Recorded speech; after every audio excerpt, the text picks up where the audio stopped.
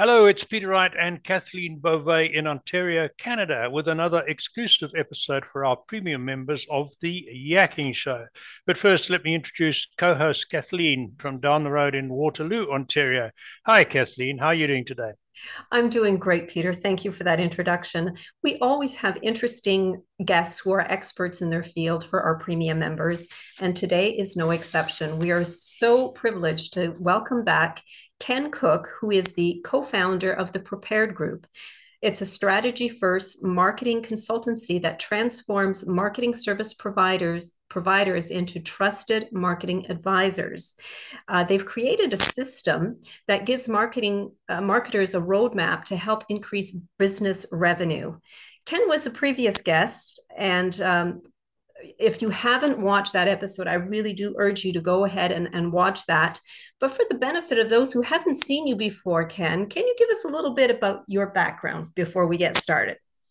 Yeah, absolutely.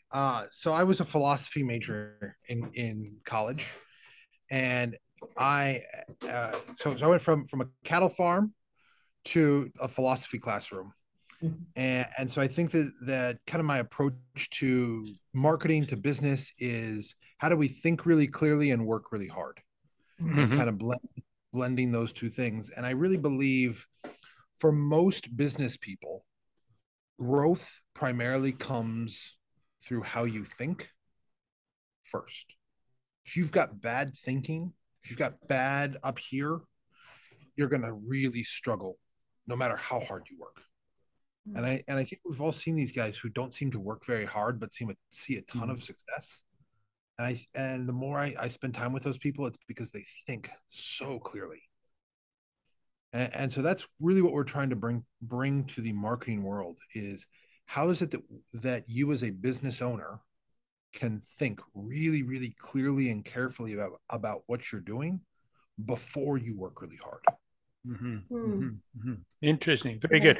And I know exactly what you mean. When I was in the corporate world, we had an accountant in the large corporation I worked for who always had time for everything but got more done than anybody else. And then that was the secret. He thought the right way. And the other secret of his was he didn't get involved in things he didn't need to get involved in. So very good point. But Ken, I know when we were talking a little earlier before we started the show, you've got a really interesting presentation, and I'm going to drop a teaser here. It has something to do with doing unusual things with baseball. So over to you. Take it away. It's right now the baseball playoffs are going on, and I was kind of musing, what would it take for us, for anyone, to be able to throw a baseball 100 miles an hour? I'm a pretty big guy. I was a semi-pro fighter, uh, strong, work out regularly. I don't think I can throw a baseball 100 miles an hour, right? And so I started talking to a number of my friends, athletes, and I said, hey, how fast can you throw a baseball? And I don't know, maybe 60, 70 miles an hour. And I said, what if I offered you $1 million for you with your arm to throw a baseball 100 miles an hour?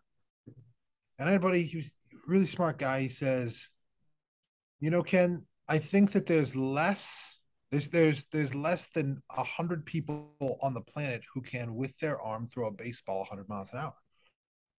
And I said, I think that the problem is with how you're thinking, not with the ability of the vast majority of the human population to throw a baseball 100 miles an hour. And so, if we just pause for a second, I'm going to ask you, Kathleen, if I'm going to give you $1 million right now for you to throw a baseball 100 miles an hour, what are you going to do to get that ball out of your hand going 100 miles an hour? Well, my first thought would be I'd have to practice a Okay. lot What if you had to do it today? if I had to do it today.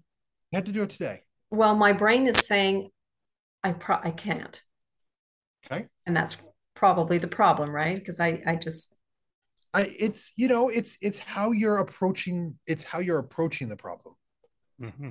Peter, what about you? If I could I, give you I, a, I had the luxury of being able to think about it while Kathleen was trying to find an answer. I could do it today. okay, I would get on my thoroughbred horse who can do 40 miles an hour, and I'm a reasonably fit, athletic guy who used to play cricket, I could probably throw a baseball at close to 60 miles an hour. So if I threw a baseball at my normal 60 miles an hour from the back of a horse moving at 40 miles an hour, that baseball would hit 100 miles an hour. Oh, that's I cheating. Oh, it's I not. don't think it's cheating. What if though? What if Peter, instead of getting on the back of your horse, you got into your motorized horse and you got that bad boy going up to 90 miles an hour, and then you only had to Yep. throw it at, right? Or better yet, what if you were to climb to the top of a reasonably tall building via an elevator, Mm-hmm. walk over to the edge, and plunk it off? That's right. It would take even less effort, but you would get that ball going 100 miles an hour. Because it would accelerate at 32 feet per second per second. Correct. So it was 2 or 3 floors that's doing 100 miles an hour. Exactly. Yeah. And so here's the picture that I want you guys to have with this. There's 3 different approaches here. Kathleen, you said, well, if I just work hard enough, maybe I can get there. But you know what? I don't know that I can work hard enough to accomplish it. Right. And Peter, you said, Mm-hmm. you know what? I think I can accomplish this much, and I just need something to fill in the gap. Mm-hmm. Right. And Yep. what I would submit to you is the best business owners among us say, how can I get something else to do 99% of the work? Of the work. All I have to do is plunk that baseball off a roof. Right. Right. Right. Yeah. This, Mhm. I believe, is highly illustrative of how most people work in their businesses today. Right. It is the natural tendency of us as entrepreneurs, myself included, to muscle through, Yes. work harder, right? If you give it everything you got and you can get that horse going at his top speed, right? In other words, if I can get absolutely perfect conditions, then instead of let me step back, let me sharpen the axe, let me consider what are the necessary things that would have to happen for this to be easy for me to succeed. Mm-hmm. Mm-hmm. Yeah. Success, and this is not me speaking as a guru, this is me speaking as a business person. Okay, if you want Tony Robbins, you can go listen to Tony Robbins. This is not that. Success should be easy for you as an owner because you have built the system and structure to drive success. If we take an elevator, right, someone had to invent the elevator. Mm-hmm. I didn't invent it. Someone had to pay for the elevator. I didn't have to pay for it. Right? Someone has to pay for the electricity. It wasn't me. Right?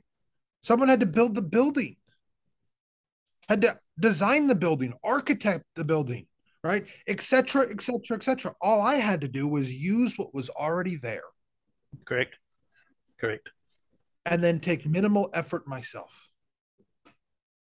And here's the thing. I think a lot of times when it comes to business and marketing specifically, we are trying to reinvent the wheel.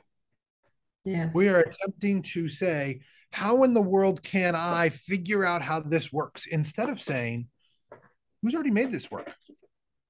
How do I piggyback off of their success? Mm-hmm. Said another way, Yes. they're an entire class of fish, right? The most interesting one, I believe, is called a sticky. It's not a cobra, but it kind of sounds like that. I can't remember the second name. It's this fish, and the bottom of it is actually sticky, and it will go to Oh, a and it will literally stick itself onto the shark, and then right. as the shark eats, right, it simply opens its mouth and catches the leftovers. It doesn't hunt. No, It doesn't kill. Right. It literally doesn't even swim. It sticks itself to the shark and it there's a lets the shark. shark do all the work. Yet it reaps the benefit. And so as we think about these examples, the first question I have for you guys today is, in your business right now, today, Where are you putting in maximum effort instead of taking advantage of someone else's road, method, platform, system, structure, existing business that would make your life so much easier? Mm-hmm. Okay. If you can figure out those places, and there are many for each of our businesses, regardless of what you do,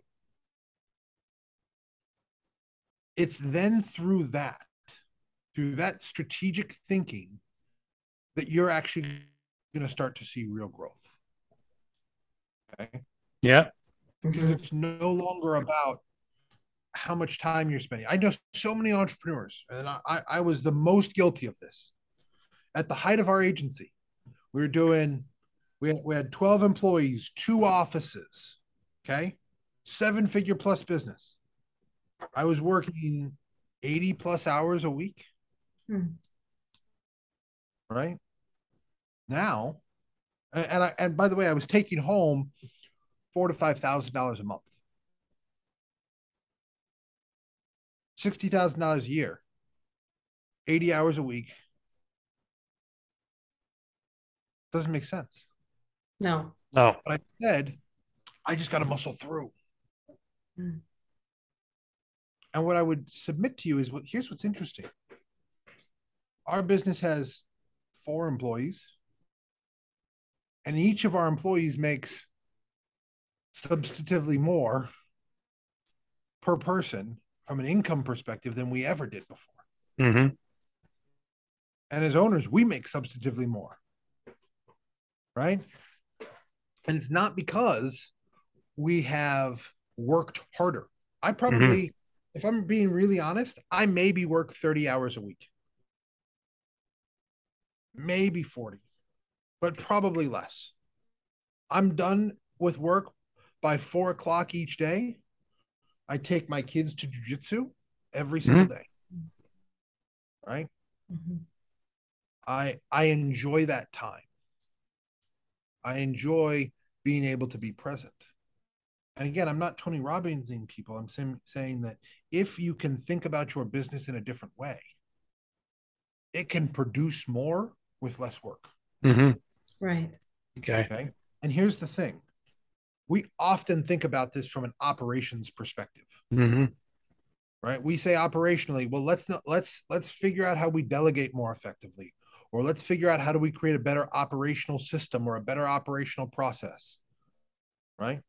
But what we don't typically do, and very, very few businesses do this, they don't typically think about this from a marketing perspective. Okay.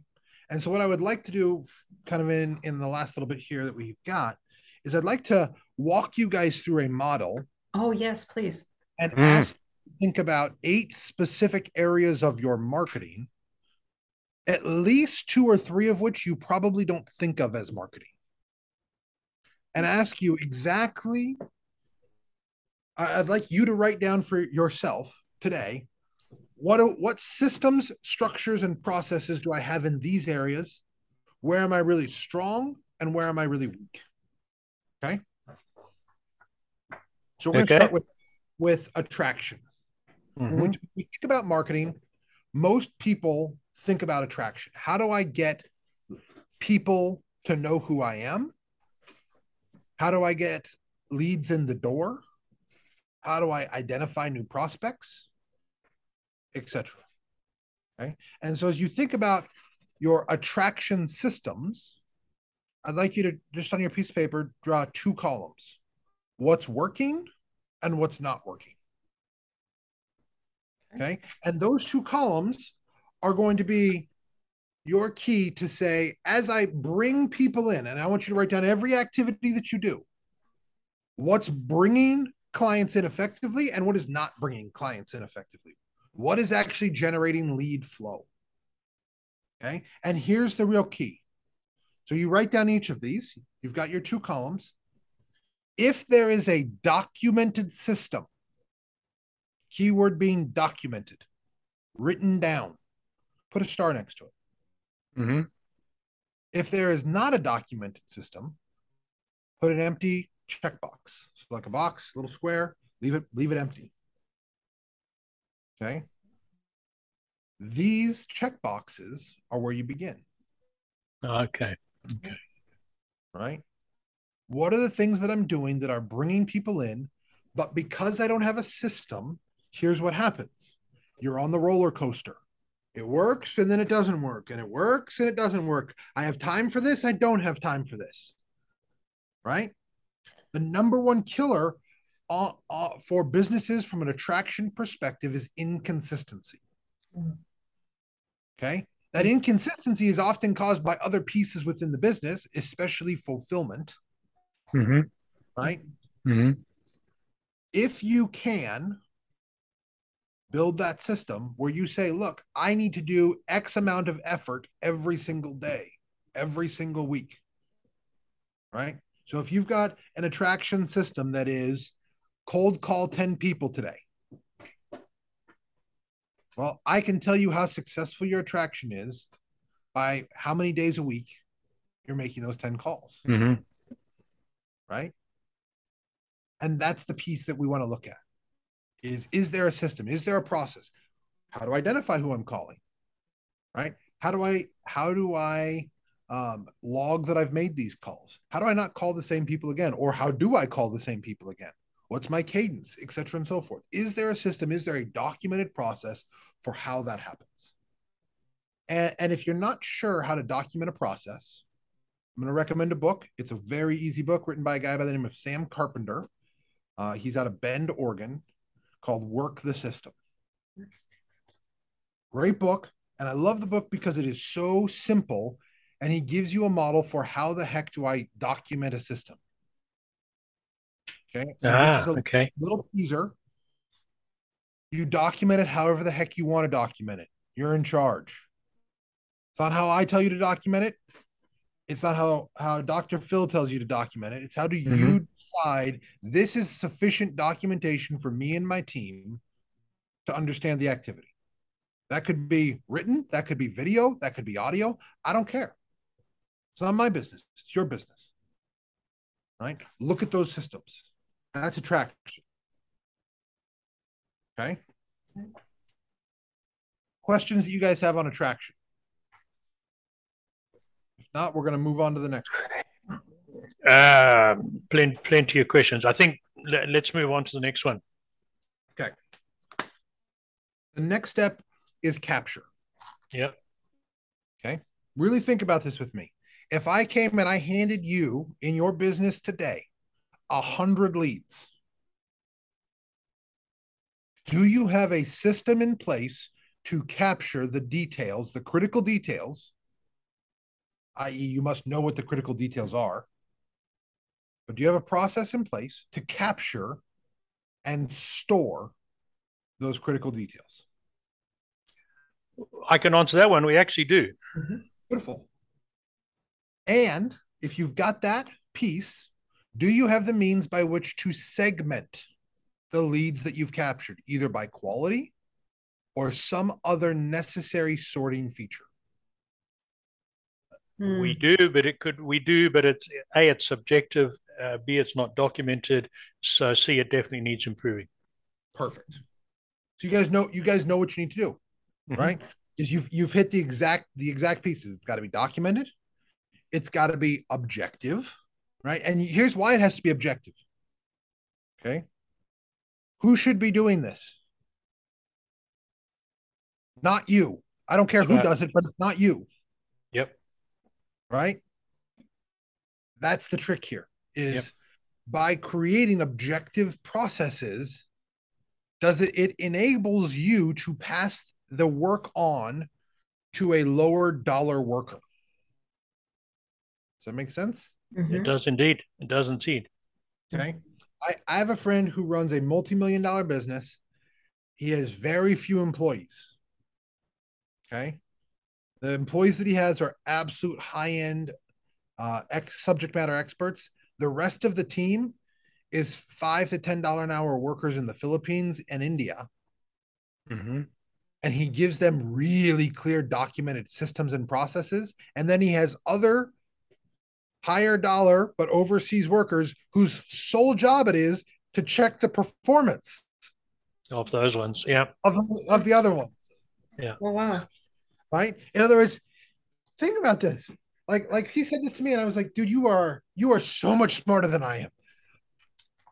You're telling me that you're getting a $10 worker to check the work of five $5 workers, and you're doing all of this for a tenth of the price that would cost for you to get those $5 workers in the United States. Yeah. Brilliant. In other words, this is not low value work. No. But this is the skill work. Okay, repetitive, more menial tasks mm-hmm. that do not require specialist information. Right? Have a lower dollar worker do the work. If you as the owner, like really think about this. When was the last time you saw the McDonald's franchisor or franchisee mopping the floors in the restaurant? Yeah. That's right. Now, will he do it if it's absolutely necessary? Absolutely he will, because it's his business. But you know what he should do first? He should figure out who's doing it, how to train them to do it, and how do I make sure that if they can't, that there's someone else who can. Someone in the backup. Yep. Right? Because again, I would rather have if I've got to get floors mopped, I want to get a $15 an hour, $10 an hour worker to do that. And if I can't do that, I want to get a $15 or $20 an hour worker to do that. And there's going to be a number of steps that happen before I, as the owner, have to step in and do that. May I ask a question? Of course. So this absolutely makes perfect sense what you're saying. But what do you say to those businesses that are starting up, don't have the resources to hire a $10 an hour person because that's, they're just starting up and they're doing absolutely everything themselves? Yep. How do you address that? You have to change how you think. Okay. First step is change how you think. You have to be okay and realize that for a period of time, you are the $10 worker. Mm-hmm.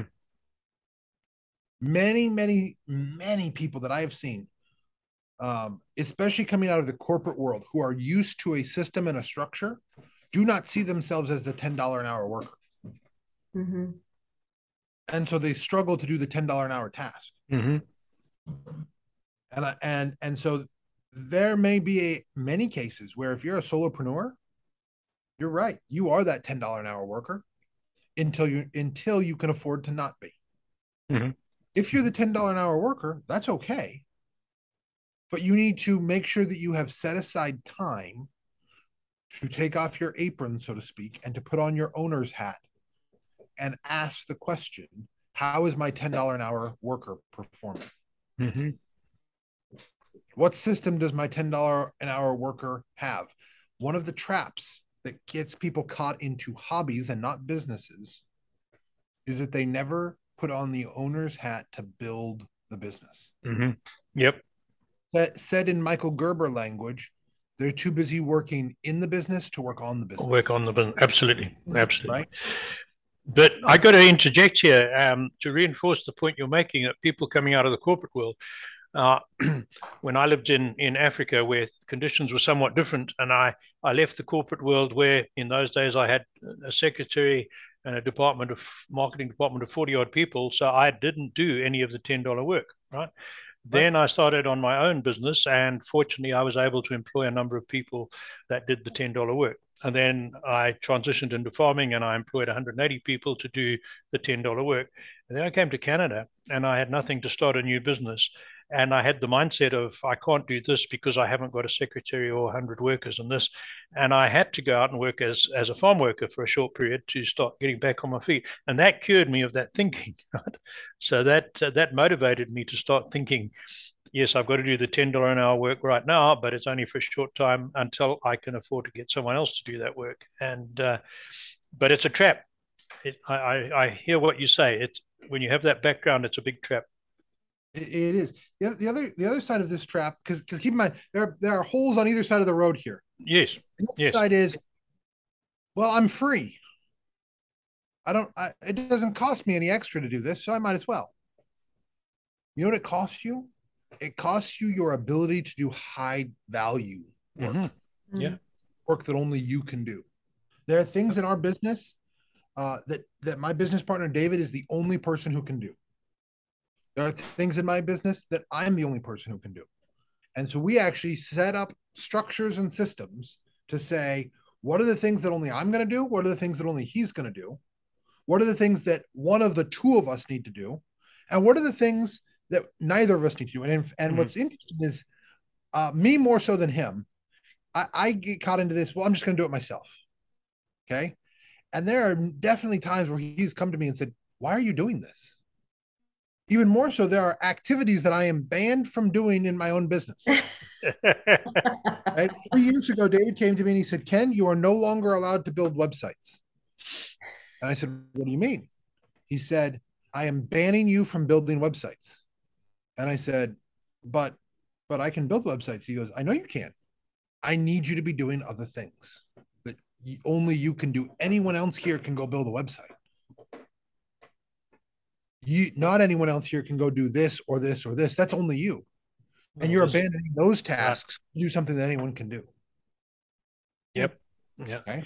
So there's traps on both sides, and you've got to navigate that very carefully. And if you do not have a partner to hold you accountable, you have to either find an outside mentor or figure out a structure for yourself to hold yourself accountable to those pieces. Yeah. And you got to be disciplined, because I've done the same thing, spent hours building websites when I should have paid someone else to do it, because it's fun and it's learning a new skill and all that. But it's not something you should, as a business owner, you should be doing. Right. Because you're actually losing money in doing many of those tasks. And we don't think of those terms because we think we're saving money. That's right. That's right. But we're not. We're actually losing money. And that's the hardest thing is to say, wait, by doing an activity that's free, I'm losing money, because we have a very poor eye, most of us, I know I certainly do, to how an activity translates to money 30 days from now. Because in doing the quote free activity today, I don't lose the money today. No. But paying someone to do it, I do lose that today. That's right. I struggle, and just honestly, I struggle to see, well, how is this going to change things in 30 days? Right? Oh, our balance is going to be lower in 30 days because I didn't go do 20 sales calls because I was too busy doing a free activity to save us money.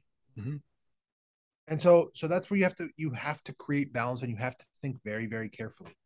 And you need to step back and say, what actually makes sense here versus where are my emotional attachments? Where are my personal attachments? Where am I deriving value? I was talking to somebody recently, and he said, I don't really like doing the online dating thing, but I do like to go onto the online dating apps and be validated by all of these people who swipe right on me. Okay. Like the self-awareness of that. How many of us as business owners have that level of self-awareness? I'm doing this because it validates me, not because it makes me money. Yep. You are free to make that choice.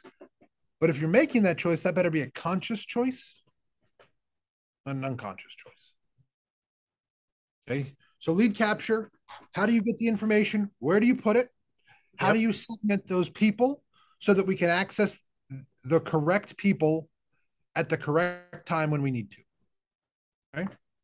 From there, our next step is lead nurture. Yep. Okay. And I'm going to divide nurture into two parts. Okay. The first part is what I call short-term nurture. Now, for most small businesses that have a typical sales cycle, professional services, et cetera, and so forth. Okay. If you're in industrial sales, I'm not talking to you right now. Okay.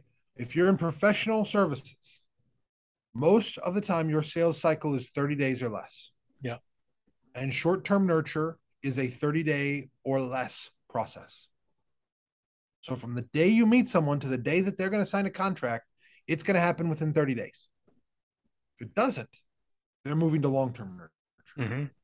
Okay. So this short-term nurture is all about people who are ready to move quickly and buy now. How do I quickly build trust? How do I quickly build authority? How do I quickly build rapport? in order to start a business relationship. Long-term nurture, which is typically 3 months or longer, 3 months to 21, 25 months, somewhere in there, 3 months, 2 years, let's say. This is all about how do I stay in front of people who are a good fit for me, but not necessarily a good fit for me today. They're too big, they're too small, they have the wrong priority. But 6 months from now, a year from now, 18 months from now, one of those things might change. Okay. I have a good friend. His name is Eli. Eli is a fantastic marketer, and he has a long-term nurture sequence that lasts for 5 years. Wow. 5 years. And he jokes that he could die tomorrow and have a system that keeps making sales for the next 5 years. 5 years. Wow. I don't think it's really a joke. Does that make sense? Yeah, it does. But that's got to be a big ticket item. It's not. He sells a What? lot of small ticket items. Really? Okay. And here's the trick. None of the nurture there was done on the same day. You know how long it Okay. took him to create 5 years worth of nurture? 5 years. 5 years. Oh, He wrote one email a week for 5 years, Okay. right? Yeah. And at the end of it, now it's evergreen. Yeah. At the time, there's nothing that dictates that this has to be done. There's nothing that says I need to do, 18 months of nurture in 3 days. I've got to get that all written. You can do it in 18 months. You can do it just in time. There's nothing wrong with that. Okay. No one's going to know the difference. No. So whether you do it all today or you do it as you go, both are perfectly acceptable. And I want to give you guys just a little insight into how do I talk about what I do for 18 months. Okay. If you got that same piece of paper, flip it over for me. Mm-hmm. I want you to give me a box, good sized box. Okay. Okay. And in it, the first thing you write is month. Okay. So we'll start with January. So for January, we're going to have 3 items. What's the theme? Yeah. Okay. What are the subjects? Right. What's the call to action? Okay. So Peter, you've got a book on adversity right behind you. Yep. Okay. Let's say that our theme for January is adversity. Right.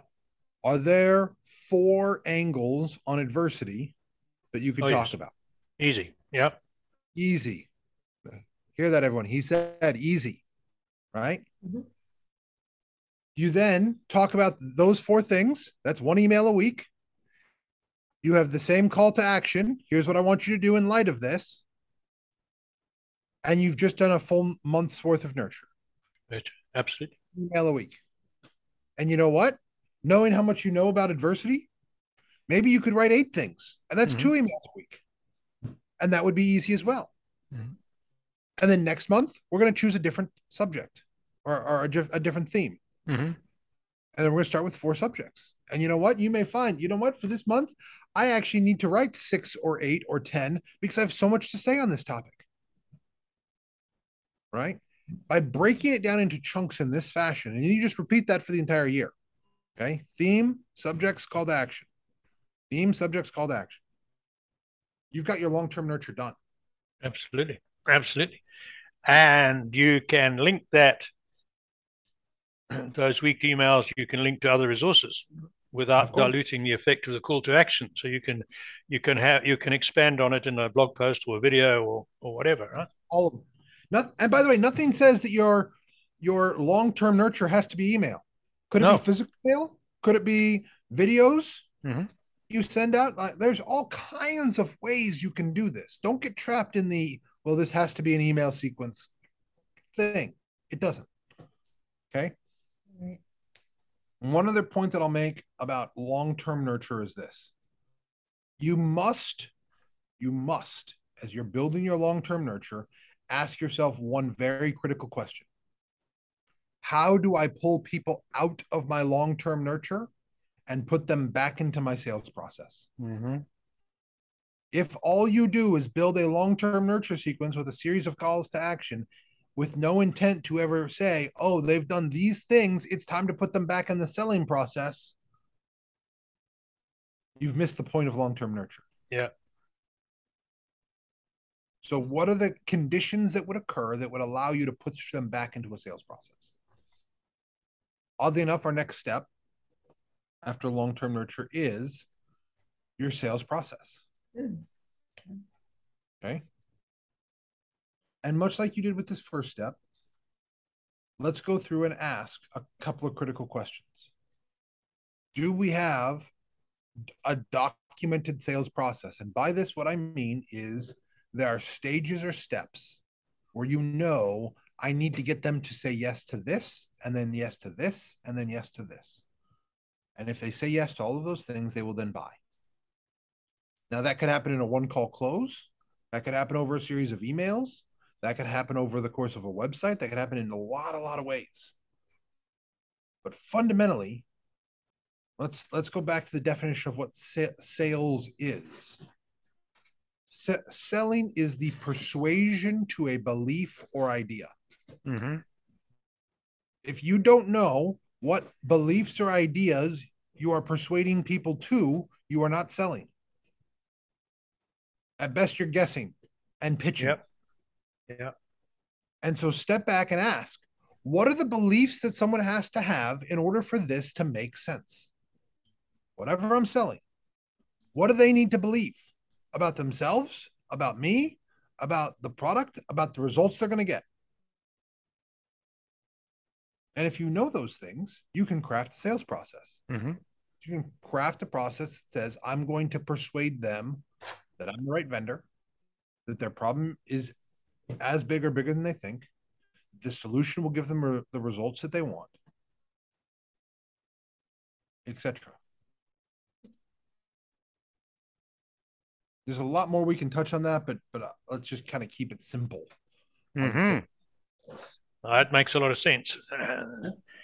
And it's so important to hear this from people like yourself, because again, we get consumed by the day-to-day working in the business, and we need these reminders all the time. Mm-hmm. So at this point, most people say to me, Ken, I just sold the client. What other marketing can there be? And if you're Plenty. thinking that, I would like to encourage you to realize that marketing is not simply the process of getting someone ready to buy. No. It's not that. Marketing is much larger than that. Because the goal of marketing, at least as I see it, is to take someone who does not know you, Mm-hmm. over the course of time and events, turn them into someone who is an absolute raving fan. Mm-hmm. Quote the great Peter Shankman, someone who is a zombie loyalist. Yeah. Right. Okay. They're going to do whatever you say to do because they are so loyal to you, and they're going to do it without thinking. Right. And they won't consider anybody else because they know you to be the expert that you are. Exactly. Okay. Right. Okay. But not just the expert, they have the relationship. Mm-hmm. Mm-hmm. And So that's well, this is the people who queue up in freezing cold outside an Apple store to get the latest iPhone, right? Right. exactly. Okay. So think about this for a second. Have you ever had an experience where you go and buy something from somebody and they treat you like garbage as soon as they get your money? Mm-hmm. Yes. Yes. How do you feel about those people? Not very good. No, and I Not wouldn't be very buying good. from them again. So here's the thing. Most business owners, they think of the first sale Mm-hmm.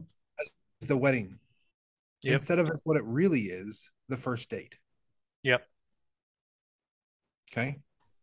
Your onboarding process, the process by which somebody transitions from I've paid you money to I've gotten my first result, that onboarding process is one of your most central marketing processes. If you do not make people feel like they are incredibly valuable, they will look somewhere else. And so, simply asked, what is your onboarding process and what is it designed to make people feel? Do you know? Have you considered? More than that, how can we make the process easier for them? And I'm going to give kind of a simple example. Mm-hmm. Here in the Pacific Northwest, we have a large local chain, right? They now cover a lot of states. But when I was a kid, they were very local. Chain called Les Schwab Tires. Okay. And it used to be that you would drive into a Les Schwab Tires parking lot and an attendant would literally come running over to your car and they would greet you as you were stepping out, or they would open your door for you. Wow. How can I serve you today?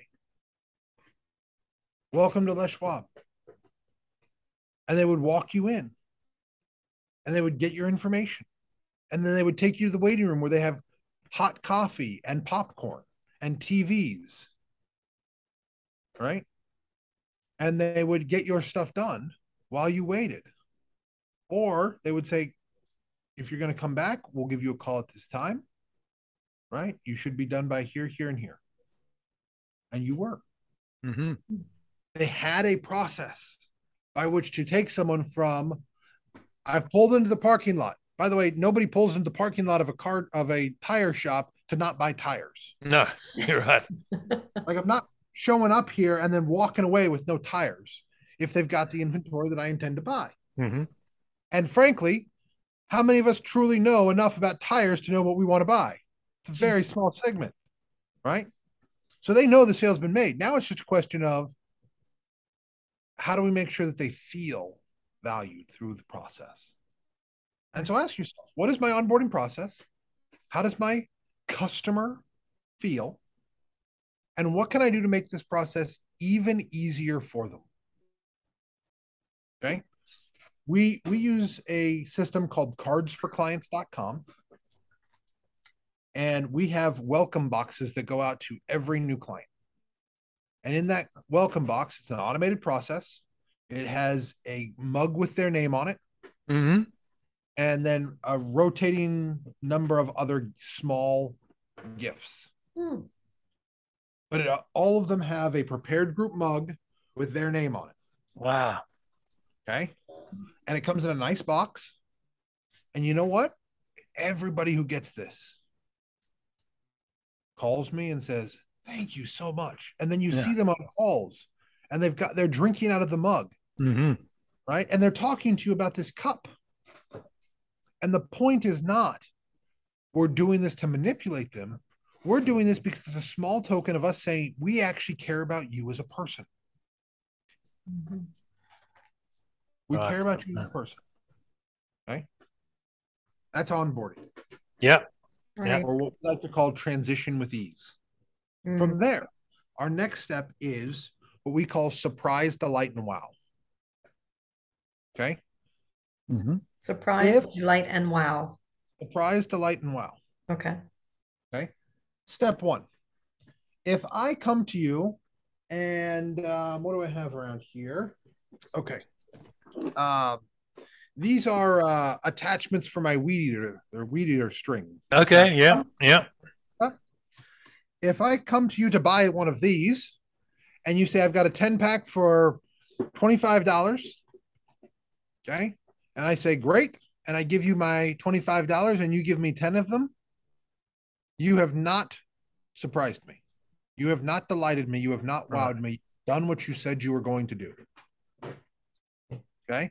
Now, Yep. as a business, you must, to be ethical and honest, do what you say you're going to do. Do not confuse doing what you say you're going to do with delighting your customer. Okay. My wife orders this hair refresher spray because she has curly hair. Okay, from a place called Which I Love Your Hair.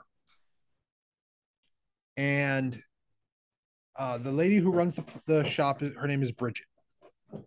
And in every box, she adds in their motto is crystals, not chemicals. They use like natural quartz from their Mm-hmm. property to emulsify the liquid.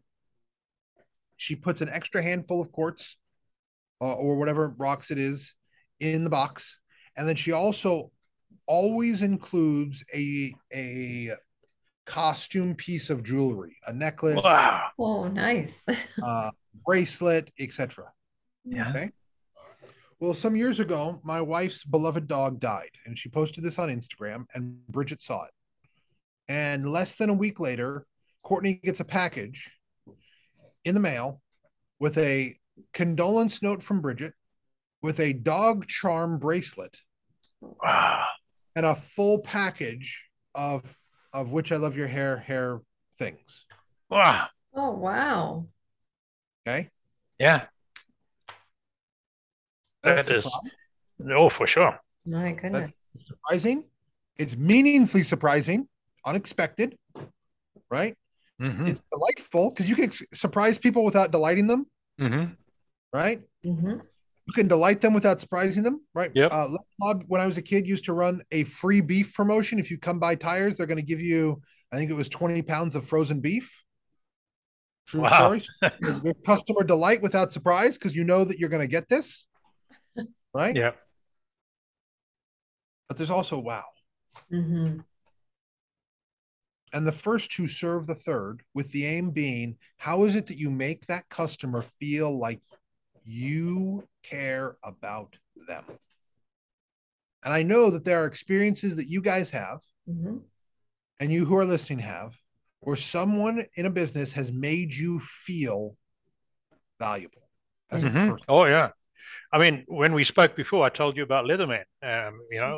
The way that they Exactly. go the extra mile, 15 years after that product was purchased, right? And it's not a big ticket item. Unbelievable. That piece, when you put that into your business, is the bedrock on which you build customer relations. Mm-hmm. It's not something you do one time any more than having a conversation with your friend, spouse, etc. is something you do one time, Mm-hmm. Mm-hmm. right? But by creating a culture where you are over delivering, a culture where you are communicating consistently, we care about you as a customer, as a person, you now have the foundation for the last two steps, which Mm-hmm. are upsell, right? Mm-hmm. Mm-hmm. That place that treated you really well. I'm guessing if Leatherman sent you an offer for a more expensive knife, $150 knife, you would feel a lot more confident in buying that. Oh, absolutely. Yeah. And as I said before, if I want to buy one for a relative as a present, there's only one brand I'm going to buy, right? Right. So that's upsell, Yeah. right? Yeah. And just like we talked about sales process, right? Everything else, is there a process by which we structure our upsell? Right? If you sell Mm-hmm. them, hey, if I sell them, this little packet of string, what's the other things that they should sell me with this? Right? Yes. You know who's the Yes. master of this? If you're unclear as to what I'm talking about, the master of this is Amazon. Right. Yeah. Oh, yes. Okay. Mhm. Oh, all the People who time. buy Yeah. this also bought, Yeah. Yes. right? It's structurally built in your business. What's the next sale that they need or Mm-hmm. should get Mm-hmm. based upon what they've already purchased? And do you have a roadmap to sell them the next things? If you don't, well, that's a serious problem because you do not Yeah. have a method by which you're taking the value that you're building in your onboarding process and your surprise, delight, and wow processes, and then moving that into how do I do, how do I extract more money from them? How do I serve them more? And then, most importantly, how do I get referrals from them? Yes. Okay. And so, everybody, when I talk about marketing, I hear this a lot. I don't need marketing. We work solely off referrals. Okay. And I'd like you guys to consider a question. You who are listening, Kathleen, Peter, you guys consider this too. Mhm. Do you have a systematic, documented process by which you extract referrals from every customer? We can answer yes, we do. We just worked on refining that in the last week, and we think we've got it right. Kathleen? Well, And is it yes, we're talking about written down? testimonials, I think there, Peter, but yeah. Well, okay, okay. Sorry, testimonials. I'm getting And lost. I don't mean testimonials here. I mean No, I know you actual do. roles. Mhm, mhm. Okay. And here's why this is so important. For most of us, referrals just happen. Hmm. Okay. Crazy thought. What if you put into your contracts a required number of annual referrals? If you had a great onboarding system, you had a great surprise, delight, and wow system, you do what you're going to say you're going to do. Is that a burden for them? No, No. probably not. Probably not, No, right? that's You can good you point. can have interesting, creative ways by which you require referrals. There are businesses out there that, Yeah, in order to work with them, they require referrals. yeah, Okay, or they will fire you as a client. yeah. Okay, that works if you've got a process to get them to the point where they're ready to do so, and then you have a process by which you then extract those referrals. Hmm. So if Right. you and I were to go join like a BNI chapter, That's Okay. right. You have to I do. was Yep. just thinking of BNI. they would say there's a certain number of actions you must take or you're out. That's Hmm. right. Okay. Well, you Hmm. know what? If you want to work with us, there's a certain number of actions you've got to take or you're out. Hmm. Hmm. And part of that is because there must be a level of equality in the give and take within every relationship. If you're going to truly over deliver, you're going to go above and beyond, you're going to go the extra mile. It only makes sense for you to work with clients who are willing to do the same. Do the same. Right. And I highly recommend that you are upfront with clients about this. Mhm. I want you to know, and I don't typically do this in the sales process necessarily. I do this post sale most often. Hmm. I want you to know that we work very differently. We're going to take care of you and do things for you in ways that most other people do not. Okay. However, that's going to require some things from you. And these are the things that it's going to require from you. Mhm. That as a function transitions your business. Yeah. Must Because do. now, think about this. If you knew for every client I have, I get an average of 3 referrals a year and I close 66% of those. So for every client I get 2 more. Two more. Yeah. Well, you and I would be very darn happy with that. That's for sure. Yeah. Yeah. Yeah. Right? Wow. And Yeah. so it's Very good. asking, how can I structurally do this? The one thing I'll add is I tend to, not universally, but tend to dislike paying customers money, cash for referrals. Yeah. Mhm. Many people think this is a great thing. I personally tend to dislike it because I dislike it for the same reason I don't pay my friends if I have to move. If I've got to move houses and you're going to come help me move and load the house, I'm not writing you a check Hmm. because I pay you in other currency, in relational capital. Right. Same thing I believe happens in business. Hmm. And so as we look at kind of the structure and system of marketing that takes us from how do we attract to how do we extract referrals, the question is, to what degree are these systems in place, documented, and then to what extent do we review and improve them? Hmm. Mhm. That's a Because big one. phase one is getting them, right? And typically phase two, which runs parallel with phase one, you're doing it at the same time, is we're improving these. We're figuring out where does this not work and how do I fix it? It's not just, hey, Hmm. let's go throw this all down, let's go write everything. And now it is Moses's tablets from the mountain. We're not going to touch them, No. right? No, these things get changed and modified as our customers change, as our business changes, as the market changes, as we grow and develop, we learn more and more. Absolutely, and there's other external influences, politics, legislation, natural disasters, all sorts of things mean that we need to review these all the time. Yep. And so as we look at marketing and we talk about marketing systems, marketing process, this is what we're talking about. Mm-hmm. Right. Once this is in place, your business will, by necessity, scale. Yeah. Right. Because you have the necessary building blocks. Mm-hmm. Mm-hmm. You have the necessary preconditions for that to occur. And that's it.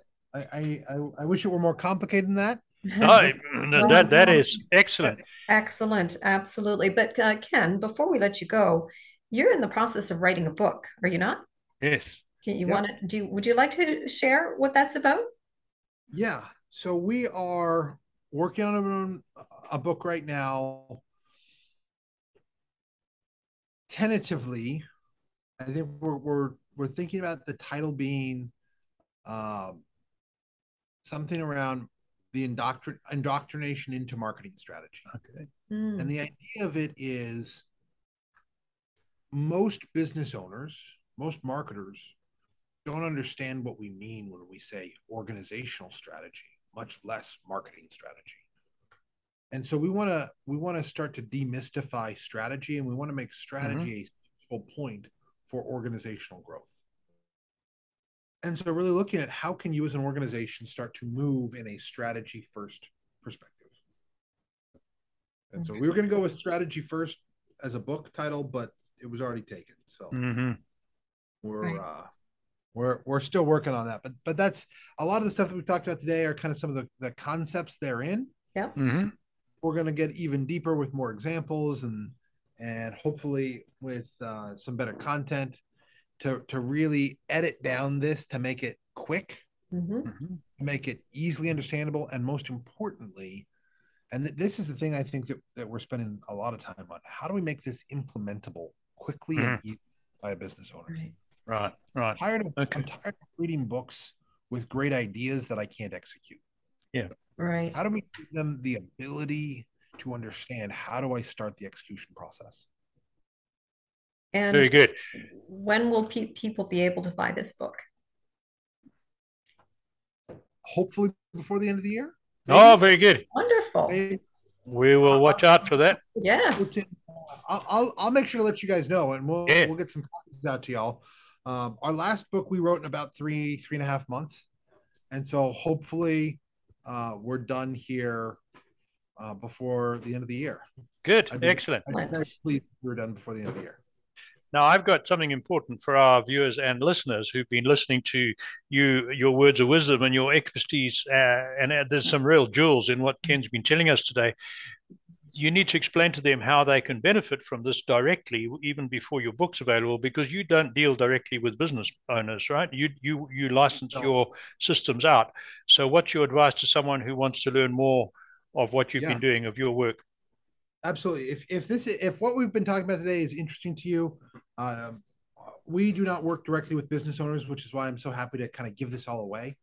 But we do have a number of licensees, both in the U.S. and Canada. We have a couple of them in Calgary, in fact. We would love to make some introductions and let you guys meet some of these business owners and marketers who would love to talk about how they can serve you guys and how they can help really transform your business, your life, and your family for generations to come. And the best way people could do that, business owners could do that, is to get onto your website, correct? Yes. Yeah. Feel free to get onto our website, thepreparedgroup.com, or because I know this is private, you're not going to make it all public. No. My personal email is ken@thepreparedgroup.com. KEN@thepreparedgroup.com. Shoot me an email. I'm more than happy to make some personal introductions, figure out what you need, figure out what's going to make the most sense for y'all. Excellent. That's very valuable. Thank you very much, Ken. Ken, what Absolutely. an honor it has been to have you on our show once again. It's I'm just absorbing all the information that you've just run through, and I think I'm going to rewatch this interview just to listen to those words once again. But thank you Right. so very, very much for Excellent. being on our show. I love being here. You guys are fantastic. I love what you guys do. Thank you. Definitely send people over the podcast pretty constantly. So thank you for having us once again. Thanks, Excellent. Ken. Thank you, Ken. And we welcome you all of your suggestions for the type of expert guest you'd like to see on our show. If you have any suggestions, we would love to hear from you. And don't hesitate to reach out to either Peter or myself. And until next time, take care, everyone. Bye bye. Okay, goodbye.